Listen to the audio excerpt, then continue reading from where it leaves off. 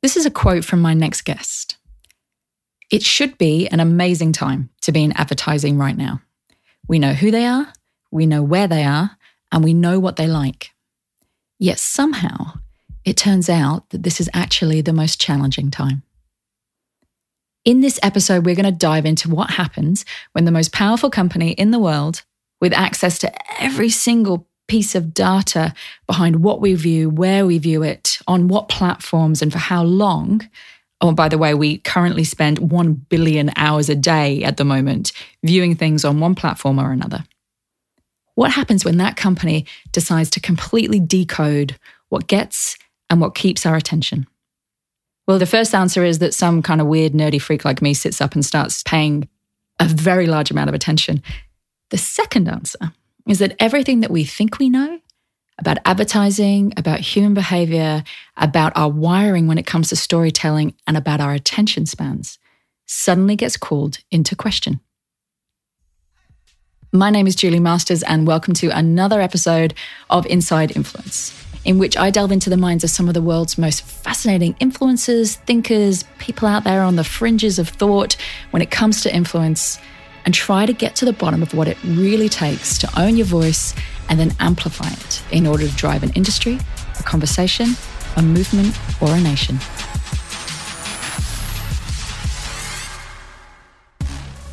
My next guest is Ben Jones, creative director at Google and head of Unskippable Labs. Now, I first heard about Unskippable Labs when someone sent me a video called The Mobile Recut. For anyone working in digital marketing, advertising, or you just have a thirst to understand content and how our attention spans have changed at a whole new level, I highly, highly recommend that you check it out. In fact, check out anything Unskippable Labs have ever done. At the heart of Unskippable Labs is this question of what happens when Google decides to decode content marketing. Now, that's a crazy question to me, because you would think that they already know. You would think that Google, this big omnipotent G in the sky, already has access to all of this information: what we watch, how long we watch it for, how we take action, when we take action, how our ages and genders impact what we buy into and what we don't buy into, on what platforms we watch things and how long we watch them for based on those platforms. But it turns out that Google have just as many questions about all of this as we do. My next guest decided, in trying to answer some of those questions, to put a small team together and literally put his own credit card down on the line in order to answer some of those questions. He decided to run a number of experiments in conjunction with some of the world's largest brands to try and see if he could actually figure out what we're watching, when, where, and for how long. Now, what they found blew my mind, blew my tiny mind, including how long your average human being is literally willing to stare at a brick wall. You'll have to listen to understand that, but when you get there, I have no doubt you'll have the same response that I had. So in our conversation, we really got into it. We delved into how the rise of mobile has changed the game of storytelling forever. What works and what doesn't work when it comes to online storytelling. Now, when I say online storytelling, I'm talking about everything. I'm talking about advertising. I'm talking about marketing. I'm talking about brand messages. And I'm also talking about individual pieces of content. Why content length is the wrong metric for capturing and keeping attention. This one is vital, I think. What makes a compelling online video and why it's totally not what you think it is. How mastering choice points is now the key to creating compelling content. And the Netflix effect. Why our attention spans are shorter and longer than ever before. So, are we different? Have we changed? Has mobile rewired hundreds of years worth of DNA when it comes to how we like to spend our time, what things we buy into, and how we buy into them? To answer that question and so many more, please sit back and enjoy my conversation with Ben Jones. We recorded this particular episode. I was in Bali on holiday with my family in the middle of a thunderstorm. He was in Boston, sat literally in the middle of a snow blizzard. So at points, the audio may be a little bit sketchy. However, it is 100% worth it. And I just hope that you enjoy every second of my conversation with Ben Jones. Ben Jones, welcome to the podcast. Thank you. So I'm so pleased that you managed to make it this morning. It's minus 20 where you are right now. Trying to stay not frozen. You've shoveled a path from your house to be here today. Now, I'm going to kick off with the way that I always kick off, which is with the question, do you consider yourself to be an introvert or an extrovert? And I find this question especially interesting with you because you run a team of people that are doing some incredible things almost behind the scenes, and yet you're making a huge impact. So introvert or extrovert for you? No question, introvert. Hardcore introvert. Really? So you must find the work that you do a pleasure and a pain because you're behind the scenes, but you've also got to go out there and start talking about it. I think that I love the work, and the work is super exciting. The act of talking about it is very exciting, but super draining. So I finish talking about it and retreat. Retreat to your snow castle. And Brad's exactly right. The fortress of solitude. All right. Well, we'll try and make this as painless as possible, I promise. So tell me a little bit about Unskippable. What is it? How did it come about? What did you hope to learn? We started Unskippable as an internal project for my little team. We were going into all of these ad agencies and saying, well, that you need to make all this content and you need to do all of this optimization, and we were putting a lot on them. And I think because we weren't making anything, it was sort of academic to us. And so it's easy to say to people like, oh, you need to do a lot of other stuff differently, but it didn't seem fair to me on some level. And so I said to my team, we're going to start making content ourselves. We're going to make it and we're going to run it on YouTube, and we're going to understand, we're going to test it ourselves and optimize it ourselves. And for us, it started shooting videos on a phone and running it on my credit card. I just said, like, we're going to do this thing. It's for us. And so the first test we ran, we called portrait versus landscape, but it wasn't about orientation. It was literally, will we pay attention to a face longer, or will we pay attention to a landscape longer? We were looking at one of those auto ads that started with a long, slow tracking shot of beautiful South Africa, and debating. We said, oh, nobody's going to watch that. Everyone's going to skip. And we started to argue about, do we pay attention to face? Do we need to see faces? And in this age, we just don't need to ask that question. Like, we don't need to debate it. You can get data. So we shot a minute of a guy on our team, literally just him against a brick wall in our office, and a minute out our designer's window in Williamsburg, Brooklyn. Not a particularly beautiful view, just a view. And so I said to this person on my team who was setting up the test, I said, let's just run these and, I don't know, spend $100. I thought it would take a month. Like, who's going to watch a minute of a guy sitting against a brick wall, drinking a cup of coffee? And she came in the next morning and said, we spent $300 last night, and we had this incredibly high view through rate. I mean, people were watching at a much higher rate than they watch, even good ads, even ads from trailers, from movies, and so on. This guy against a brick wall drinking a cup of coffee. And that was the first signal to me that there were viewing behaviors that we didn't understand. We didn't understand why people chose to watch or not. And so we did a couple of more tests ourselves on whether we want to watch a sort of beautiful HD quality video, or we want to watch, roughed up shot on a phone video, or do we shot a framing test? Do we want to see somebody full on looking at camera, or somebody's sort of classic TV 3/4 profile? And each time we got the super interesting results, but these very surprising levels of interaction and kinds of interaction. And that's what I think when I found out that Google was doing this, intrigued me the most, because everybody that I talk to is trying to figure this stuff out. How has mobile changed everything? How are our attention spans changing? Where does storytelling fit in with a landscape previously that had nothing to do with storytelling, really, and it had to do with brand awareness? How many times can you get a logo in there? How many products can you talk about? And nobody seems to have figured this stuff out. And then suddenly Google come in, and you guys have all the data. I mean, you have access to everything. And there's this amazing quote from you that I either found, read, or heard, I'm not sure. You said it should be an amazing time to be in advertising right now. The word here being should. Mm-hmm. We know who they are, we know where they are, we know what they like, but somehow it turns out that this is actually one of the most challenging times. And I think that that's just so right. You have all this data, yet even you were at a bit of a loss before you sat down and started testing this stuff. Is that actually how our behavior is changing?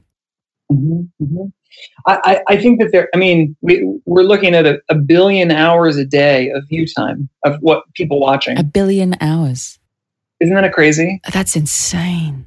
The average amount of screen time for all of us has gone up an hour a day in the last 12 months. An hour a day. We spend more time with screens than we do anything except sleeping now. I think we've just overtaken working. And you have to expect at that rate that our behavior is going to evolve quickly. We're just spending too much time doing it for it not to change. And yet I think in particular for broadcast advertising, there are a lot of conventions. There's a lot of muscle memory. There's a lot of money at stake. And so people are reluctant to change. So that's one side. And the other side are the digital folks saying, oh, everything's different. The world's totally different. You can't possibly take anything with you from the past. And I don't think that's right either. There have been generations of amazing storytellers on the advertising side and broadcast television and movies. Like, people know things about storytelling that are still valuable. And so I think for us, it's been digging into those sides and not assuming that we know, saying, I don't know, but you don't know. It's easy enough to get data. Let's find out, right? And see what we don't know or we think we know is not right. What's the folk wisdom? What's actually grounded in understanding? I love the fact that you also put your own credit card down there. You were so unsure about the experiment that you were like, okay, I'll put my money down before I ask anybody. It was like $100. How bad could it be? And then she was like, we spent $350 last night. I was like, oh God, shut it down.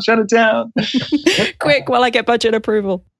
That's right. So let's kick into these experiments that you guys ran. How many people are on your team, by the way? There are 3 people on my team, but there are over 250 people across Google who are working on these experiments with us. So we're a very small team, but we engage a lot of folks, and a lot of folks are working with their clients with us. So you got 250 people looking at over 1 billion hours a day worth of data. Oh, there are tons and tons of people who are looking at the data. That's not just my team. That's what's running through the pipes at YouTube, and my little slice of it is looking at the ads, the ad side of the YouTube world, and then a subset of that, like what's effective and what can we draw from that from advertisers. So, all right, my specific team is just focused on breakthrough creative opportunities in video advertising. Got it. So let's look at experiment. I don't know if it was the first experiment that you did, but it was certainly the first one that I watched. And for anybody that's listening, all these experiments have been turned into 3 to 4 minute videos on YouTube. So anything we're talking about, you can go in, you can check it out yourself. So the first one that I watched was called the mobile recut. You tell me or anyone that's listening a little bit about what you were trying to test with this particular experiment. Yeah, that was our first public experiment, and it was focused on mobile. And the core question is there a better way of telling stories for mobile? What we were hearing is that mobile was about vertical video, but other than that, nobody had a sense. Like, they had some people said, oh, it needs to be shorter. That wasn't necessarily what we had seen, but were there other dimensions we weren't sure. So we went to BBDO, who was a great partner of ours, and we said, hey, do you want to explore this question with us? And they brought Mountain Dew to the table. They said, yep, Mountain Dew is a great partner. They've got this great asset for us to experiment with. And the process of this experimentation is to start with a hypothesis that you are going to either prove or disprove, and find ways of exploring it with assets that are live in market. So we don't do any lab tests. We don't do any focus groups. It's all out there in the world. So in this case, we had a hypothesis. We think the behaviors will be different in mobile. So we'll start with a control, which is this original 30-second ad that they had done for Mountain Dew, which was very successful. It had 8 million views, was very popular. People really had responded well to it. And then the second version that we tested was based on the sort of conventional wisdom within BBDO. You need to put the brand in the first 5 seconds because otherwise people will skip. And other than that, you can just run the ad. So it's 5 seconds that you can skip. So the BBDO, huge advertising firm, their wisdom was you've got to get the brand up there very quickly so that if people skip, they still see it. Yep. And the research essentially says, yes, there is value of putting the brand first, but when you put the brand first, then it suppresses view-through rate, then people are less inclined to watch it because they think it's just, a brand push, not really an ad story. And so we thought, well, okay, we'll try that and see what happens. And then the third in the video, it's called Pure Fun, but for a long time it was called the anti-ad. And we said that it's a thing that doesn't look like an ad or sound like an ad or feels like an ad. It doesn't have the language of ad, but it's just random. Like you don't know what's happening. One of the early unbranded experiments we had just run a black screen, nothing, just black, no sound, no nothing, and had gotten a pretty high view through rate. Shockingly high. And then we ran it again, black screen, but we had text on the screen that said, "This is just a black screen. Nothing happens. Really, it's just black." And then it goes black, and again we got a super high view through rate. So hang on, when you say super high, how many people watched a black screen? More than 30% of the people who were served the ad watched at least 30 seconds of just a black screen, pure black. That is amazing. It's amazing, right? It's amazing. It's amazing, but it's also really hard to make sense of. If you're looking to interpret this data, and the traditional viewpoint of it's got to be engaging, it's got to be it's got to be, and then you're saying, well, 30% of people will literally just sit there and watch a black screen. And it's really hard to interpret that from a data viewpoint as to what makes something engaging. Our hypothesis was that it was the mystery of it, right? That they were expecting something to happen, and in anticipation of that, they were willing to watch that. And then the same thing when we ran it with a text that said, nothing happens, it's just a black screen. They thought it was a joke, right? They were going to be tricked and something awesome was going to come. So there's something there around intrigue. Yes. Well, from my perspective, it's something around the language of advertising, where we imagine that there are things that need to be in ads because that's what an ad is. That's our muscle memory of what ads are. And we think they are necessary parts of ads. And for consumers, they just signal that it's probably going to be a waste of their time, right? And so when I hear the music bed from a stock music house, whether I recognize it's that or not, unconsciously I'm just saying, like, this is probably going to waste my time. And the story needs to be that much better, or shocking or interesting or intriguing in a different sort of way. But when I see something that I don't understand, I don't know what it is, then I'm willing to watch. Like, we're super hungry for stories. We're super hungry for content. We've never watched so much. So it's interesting. We did a series of tests in particular with the movie studios, and we would run their top performing ad. So either a traditionally cut trailer or a 30-second ad that sort of explains the story of the movie with quippy scenes and so on.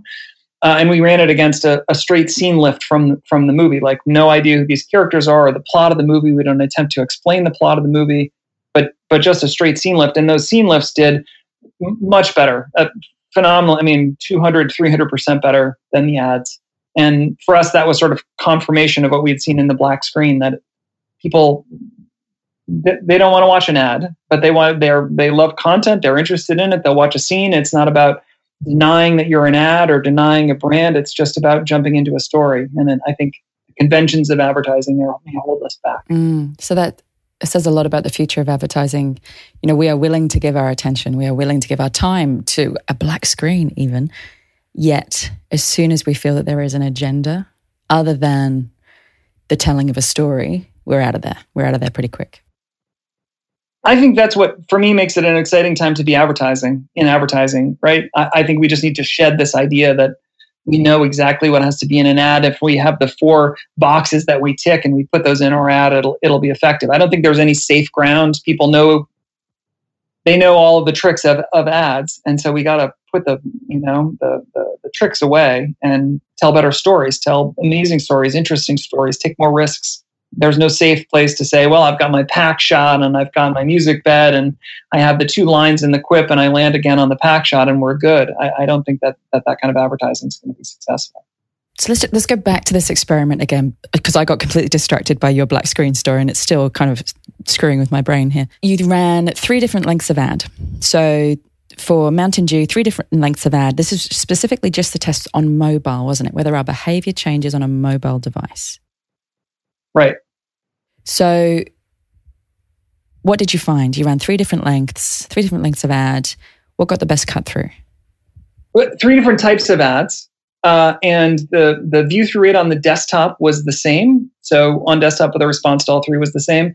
And on mobile, the view through rate on the Pure Fun cut, the sort of anti-ad cut, was 20% higher. So we could see on mobile there was a difference than on desktop, right? If the difference was just purely these ads are different, then we would have seen differences on both mobile and desktop. But the fact that they were the same on desktop and yet there was this big difference on mobile signaled to us there is something in the storytelling of this pure fun execution that's very different and that has an impact on behavior that's significant. We didn't see that same lift in the brand metric side of things, but we have seen it in other places with other experiments. This again was an early foray for us. I think that there's something there around long form versus short form, which is a fascination of mine because I'm such a long form person. Hence working in the speaking industry and podcasts, and I love long form.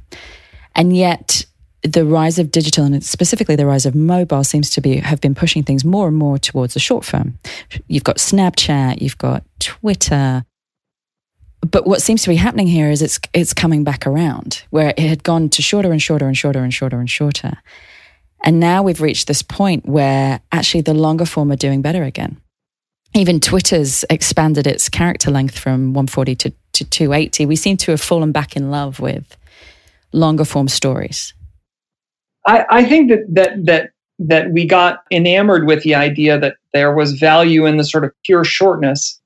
And I think what we seem to have uncovered is it's not about the length, it's about choice. If I choose it, I want a lot of it. And I think Twitter doubling the number of characters is not really even an indication of that. I think the fact that the medium has been built successfully on the back of Twitter and, drawn a big audience over for much longer form, not 280 characters, but 10, 15-minute essay reads almost. If you had asked anyone, 2 years ago, 3 years ago, hey, do you think Twitter should start a long-form essay platform as their next iteration? Nobody would have said yes, but it's been, I think, remarkably successful. So I think this idea of choice is what's missing, right? We thought it was about length. It's not about length. It's about being chosen. I choose what I want. If I choose it, I want a lot of it. I want tons of it, right? I want 10 years of Game of Thrones, or I want 6 hours of Ozark on the weekend. So that raises a logical question. And the logical question for me, at least, is what constitutes better? You had said that the learning here is that, there's a shift from quicker to better, as you were saying, to choice, things that we would choose. Mm-hmm. Have you noticed in everything that you've tested, is there a formula there to what's better, what's making us choose certain things and then want to indulge in hours of them? I think that we've discovered a couple of things. That attention is very fluid. We make up our minds pretty quickly. And so the sort of traditional storytelling arc that, I'm going to establish the scene and I'm going to build my characters and then I'm going to create drama from them. There's no time for that in a lot of circumstances. People are deciding too quickly. In our world, you've got 5 seconds and then they're skipping. But in all worlds, in TV shows, in traditional ads, people are making up their minds much more quickly. And so therefore, you need to jump people into the action. We show a series of trailers, and in the first 4 or 5 seconds, somebody's getting punched in the face, or there's a car chase or a gunfight. There is no establishing of character. And once those things happen, once you choose it, then they can be much longer. The trailers are actually, almost twice the length of traditional trailers. And so it's not shorter, it's be chosen, and then you have time to tell a story that's richer and much more interesting. And even within those longer stories, we're seeing structural changes to how the stories unfold. They have many sort of smaller chapters, many acts within them, so that you choose and keep choosing. And that builds a different kind of narrative, I think. And you can see it in a lot of different media. So for anybody that's looking to put together content, because there's two different people here, isn't there? There's the large corporates and what they're learning about. You can't simply transpose the ads that traditionally did well on traditional media, on television, and put it online and think that it's going to have the same results. So that's number one. But then also for someone who's just looking to build content, you've got a very short amount of time. And if we look at YouTube, 5 seconds to really get to the crux of what, the high impact piece, mm-hmm. and then build the story afterwards, but don't try and build the story up to the high impact piece. Mm-hmm. Mm-hmm. Yeah, once they choose you, you have permission to draw them in. I mean, I think depending on how you think about story structure, the Odyssey starts in the middle and then goes back to the beginning. So you could say, well, that structure's been around a long time. I think that those dynamics are just super pronounced, right? So if you're building content, you got to give people a reason to choose you right at the beginning, and then once they choose you and they trust you, make it longer. I mean, there's a history podcast I listen to. I think each of the podcasts is 3 or 4 hours long. And, when you're into it, yeah. It's just super long. They're incredibly detailed, but they're really interesting. Yeah, but I love that. Again, the long form. I think that there's just, I don't know, there's something you can achieve with long form that's very difficult to achieve in small bites. Well, all our forms are getting longer. I mean, the Hollywood movies are getting longer. Books are getting longer. The chapters are shorter, right? More intense experiences in some ways, but the books themselves are longer. I think we're in this golden age of long form storytelling where we think of storytelling not in shows, but in seasons. So the length is longer, but the chapters are shorter and more intense. And our choice time has to be hugely impactful at the beginning of all of that. Mm-hmm.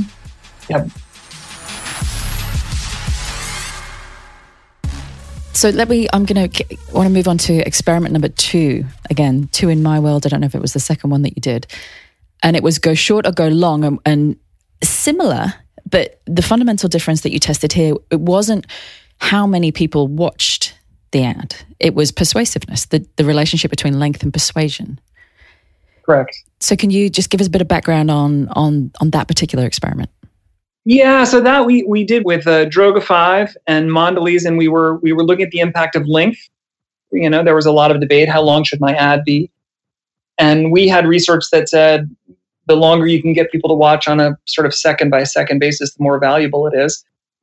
But all that research is done looking back. It was done in aggregate, and it wasn't done with a single story. So we wanted to take a single story. Droga had done a beautiful documentary of this family, and they had a long form version, which was 2 minutes and change. And then they had a 30-second version, and we cut a 15-second version.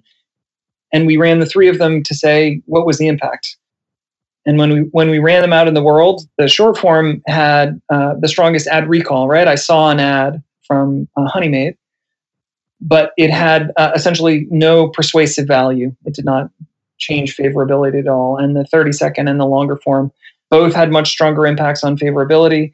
The 30 slightly higher than the longer form. And when we looked at the longer form, you didn't see any mention of the brand, no audio, no packaging, no nothing until more than a minute into the ad. So you had to have watched for a long time in the span of it in order to even understand it was from a brand.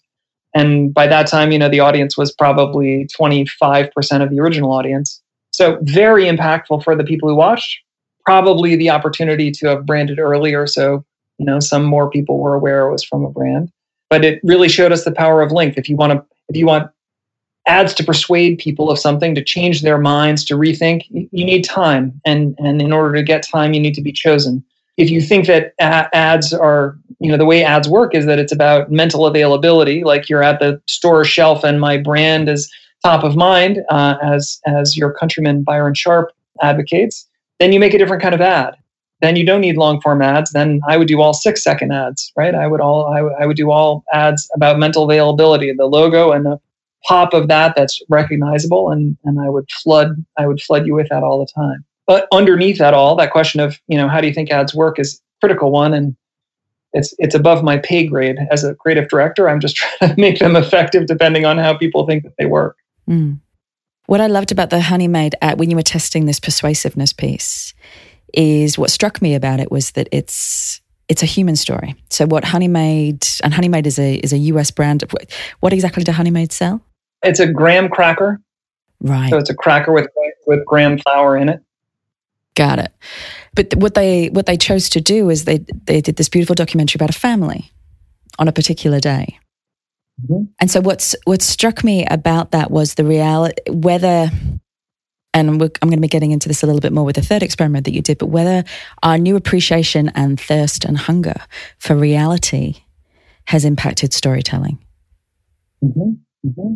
It's interesting. We haven't dug into subject matter. In my mind, a great story is a great story. Some are human stories, some are more real, some are more authentic, some are incredibly artificial. one of the things my team does now is these unskippable reports where we pull 1,000 or so of the top performing ads each month and look at them all just to see what's out there, see what's happening. And the variety continues to astonish. They're not all documentary ads, they're not all product ads, but there are some of all of those, and some wacky and absurd ads, and some sincere emotional ads, and that variety doesn't seem to diminish, even as I think reality TV has swamped us, or we want the authenticity of YouTube and Instagram influencers, the lives that they have, access to our talent. So it's interesting to see. I think it's going to be really interesting to see how that plays out from a storytelling perspective. Mm-hmm. So talking about reality and the role of reality in the content that we consume and the content that we find compelling, the next experiment that you did was about demographics. So it was whether this generation, this upcoming generation, has different tastes in the content they want to consume as the previous generation, and how that's changed, what we want to consume and ultimately what we want to buy. So again, can you walk me through that experiment? Sure. Yeah, this was for L'Oreal. They were concerned with reaching a younger generation of folks. They were obviously very strong brands with older consumers and not so much with younger. And so the question was, is there a difference in the way that they respond to content? So we had a sort of beautiful traditional TV ad. It was, models on the runway and a professional makeup artist and gorgeous, highly produced visuals. And then they had a how-to video, also highly produced, but with digital talent in it. And then a third video that we literally shot in the supply closet of a production studio that we work with. We used exactly the same script from the second video, but tried to make somebody who looked authentic, relatable, right? There's smudges on the makeup palette that she's using. She's talking directly to cameras as she's talking to her friends. When you said digital talent there, you meant, because when you said digital talent, the first thing that came into my head was, oh my goodness, was it like a hologram? Was it? It was a blogger, wasn't it? It was a very popular blogger. Yeah, a beauty blogger. Blogger. Yeah. But the quality of the second one was, was very highly produced. It was very beautiful, in line with the branding of L'Oreal. And again, we ran them out in the world. And we saw, interestingly, for all different ages, that the view-through rate for the TV commercial was the highest, which was unexpected for us. But when you looked at the ad response, it was exactly opposite. So the oldest audience, which was 35 to 54, watched the TV commercial the most and had the highest ad impact, right? They had the highest favorability response, recall and favorability. And for the youngest audience, it was exactly the opposite. They watched that commercial the most, but it went in one eye and out the other, essentially. And they had the strongest response to the very authentic, shot in the supply closet, look like your friend video that we shot ourselves. So exactly the opposite response.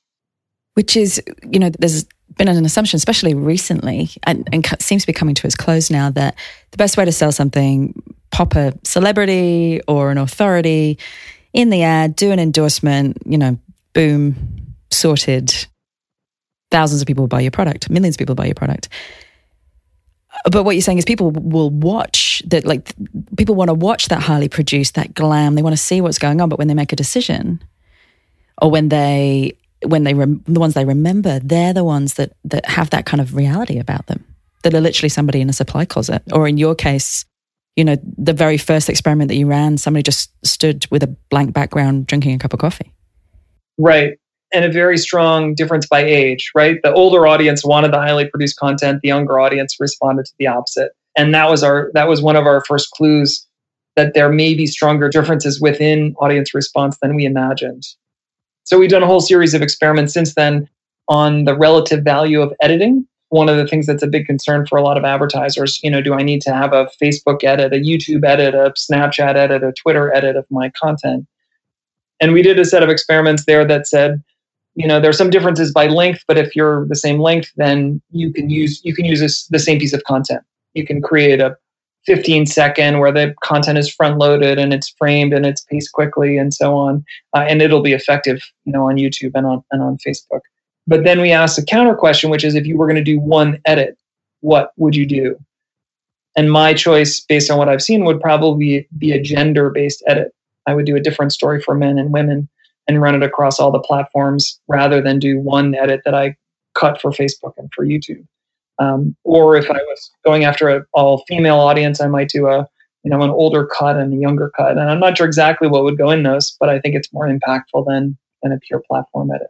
But that's another way that digital has completely reinvented content, because now you can specify gender. You can specify, I want to hit that particular, women of a certain age, men in a certain place.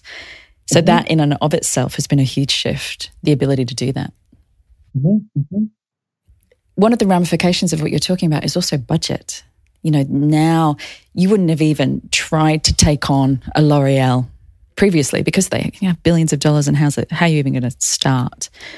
Whereas now, if you've got a cupboard and something relatively interesting to say, or a product relatively interesting to test, you don't really need the budgets anymore. Correct. To be able to take on the larger brands. Correct. If you build an audience with a clever message and a strong product, Dollar Shave Club in the US, I think the guy made a hilarious video. And that one's amazing. So taking on Gillette. I think that that's partially true. I think if you build and own an audience, you can do a lot of things with that audience that are successful. I think that the people who do that, are tremendously talented, and it's a ton of hard work and trial and error. But there are different routes to market than there have ever been before. What is it that, as we're kind of coming to a close now, if there are brands listening to this, creative directors, marketing managers, what is it that brands now need to understand about storytelling that has perhaps been misunderstood, or they haven't had the ability to be able to implement before now? I think two things. I think one, it's never been easier to learn. So you can learn more faster now than you ever have. And that I think is exciting, a little terrifying, but exciting. And two, that there's no safe ground, that you can't just fall back on best practices. I was in an agency not very long ago, and I was talking about mobile video, and they said, "Oh, well, we've had mobile video best practices for a while. We're very good. We're very versed." And I said, "Oh, really? How long have you had them?" And they said, 3-4 years at least. And I said, "That's great. When was the data from that those best practices are based on?" They thought about it. They said, 18 months or something. So 5 years, that data is 5 years old. Like, do you really think that that's current? I think everyone is hungering for kind of best practices, but there's no real appreciation for how quickly they're aging out. And so there's no place to retreat to. You have to go forward. You have to compete against the best content that's out there, because that's what your audience is paying attention to. I think that's fun. It's terrifying, but it means that we have to take risks. We got to take creative risks. And again, for me, that's a world I'm excited to live in. So what if I'm in my early 20s or in my early 40s, regardless of age? I've got an iPhone, I've got a wardrobe, I'm set to go, I want to get some content out there. What should I focus on? What's the piece of advice you would give me in terms of starting out and putting together content that people are likely to choose? I always say go where the blood is. Like, go with what... Oh, God, that sounds dangerous. What you're excited about, the place where the thing that gets you excited, interested, and fascinated. I think that the more people try and make content for somebody else, the less successful it is. And the more focused you are on things that you love, in this world, you will find people who love it also. You'll find a community and build on top of that community with more things that you love. I think that's the best thing about being a content creator right now is you have to do a thing that you deeply, deeply love, and you'll find people who deeply love it also. So where is all of this going? Like, that's kind of the question that's on my mind as we have this conversation. Where is it going? How do you see what we will be consuming 5 years from now, and on what devices? When you visualize that point 5 years in the future, where do you think it'll be? I can barely see like a week into the future. So I don't know 5 years from now. Thought you might say that. I think that when you try genuine VR, like if you strap into a headset and do that, that's actually very mind-blowing in the way it engages your physiological systems of balance. The immersion there is extraordinary. So I find it hard to believe that it wouldn't be much more like that. And then as I see the sort of advances that are happening rapidly in AR, the pixel where you can see the Imperial stormtroopers out in front of you, I think is amazing. So I think the virtual and real worlds will be much more mixed. But the things that are the most amazing to me right now are the advances in machine learning, knowing who we are and where we are and what we might choose and the patterns of our behavior and how those things are served. I think the world is going to feel in a lot of ways a lot easier in terms of media, and I think the storytelling is going to be incredibly immersive. I think we're headed in rich and fun times, enjoyable times. And if you look around at the storytelling that's here and you think back, 5 years, 10 years from when I was a kid, like TV was terrible. And now it's amazing. Now it's like novels all the time. I look back at The Wire and around at the things that are coming out now. I think, oh my God, there are just so many amazing stories being told with so much talent and capability. It's fun. You're talking about AR and VR. There's an incredible company out of Australia at the moment who are making, I think it's called the Alert shirt. They can put pads on your favorite sports player, electrode pads. And that feeds their physiology. I'm going to get all the terminology wrong here, but it feeds their physiology into a computer. And if you wear this certain shirt while you're watching the game from anywhere in the world, you can feel everything that player is feeling. You can feel their heart rate increase when they're taking that final kick. When they get tackled, I don't even know what that would feel like, an electric shock, I'm not sure, but you feel everything that they're feeling in real time. Now that, if you just take that and overlay it on the future of storytelling, I think will be an incredible, the world will look completely different 5-10 years from now. Amazing. So what do you've done all these experiments, and as you said, your love is being in the background and watching this stuff play out, and you're a student of it as much as anybody else is. What's the thing that surprised you out of all these experiments? What's the thing that surprised you the most?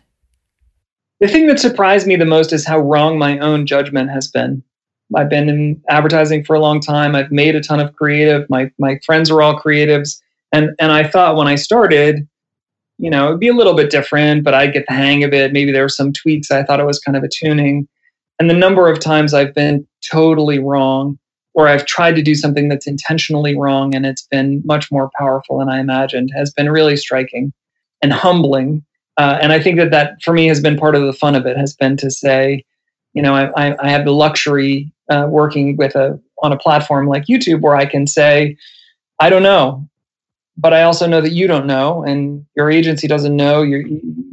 Our judgment is wrong, and so we all collectively need to tune it in a new way. And for me, I think that's part of the real fun.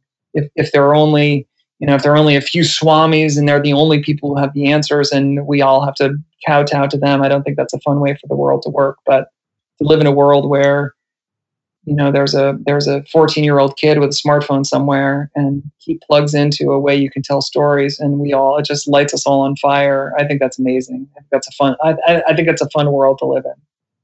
Final question. If I were to give you the stage and a microphone, and not that I could give you a bigger stage than you currently have with YouTube, so this is a bit of a defunct question, but if I could put in front of you everything you already have, which is basically anyone you'd ever want to influence, what is the one thing, based on everything that you've done, what's the one thing you'd want them to know? I would want them to just be incredibly excited with the sense of possibility about what they can do themselves, about the stories they can tell, and the access that they have. It's interesting. I sort of became aware of it as I was interviewing people. And you have one set of people who come in and they say, well, I'm interested in this job because it would give me this opportunity to do this thing I've never done. And I didn't hire any of those people. The people I hired were people who said, well, I started doing this thing and it's really cool. And now I'm doing it and I want to do this job because it's a part of doing this thing that I'm already excited about. Do the thing, right? Make the podcast, shoot the film, put it out, find an audience, connect with those people. So if you could put me in front of anyone, I would have you put me in front of young people and say, make an amazing thing that blows my mind and come back to tell me about it or expose me to it. I can't wait to see what it is.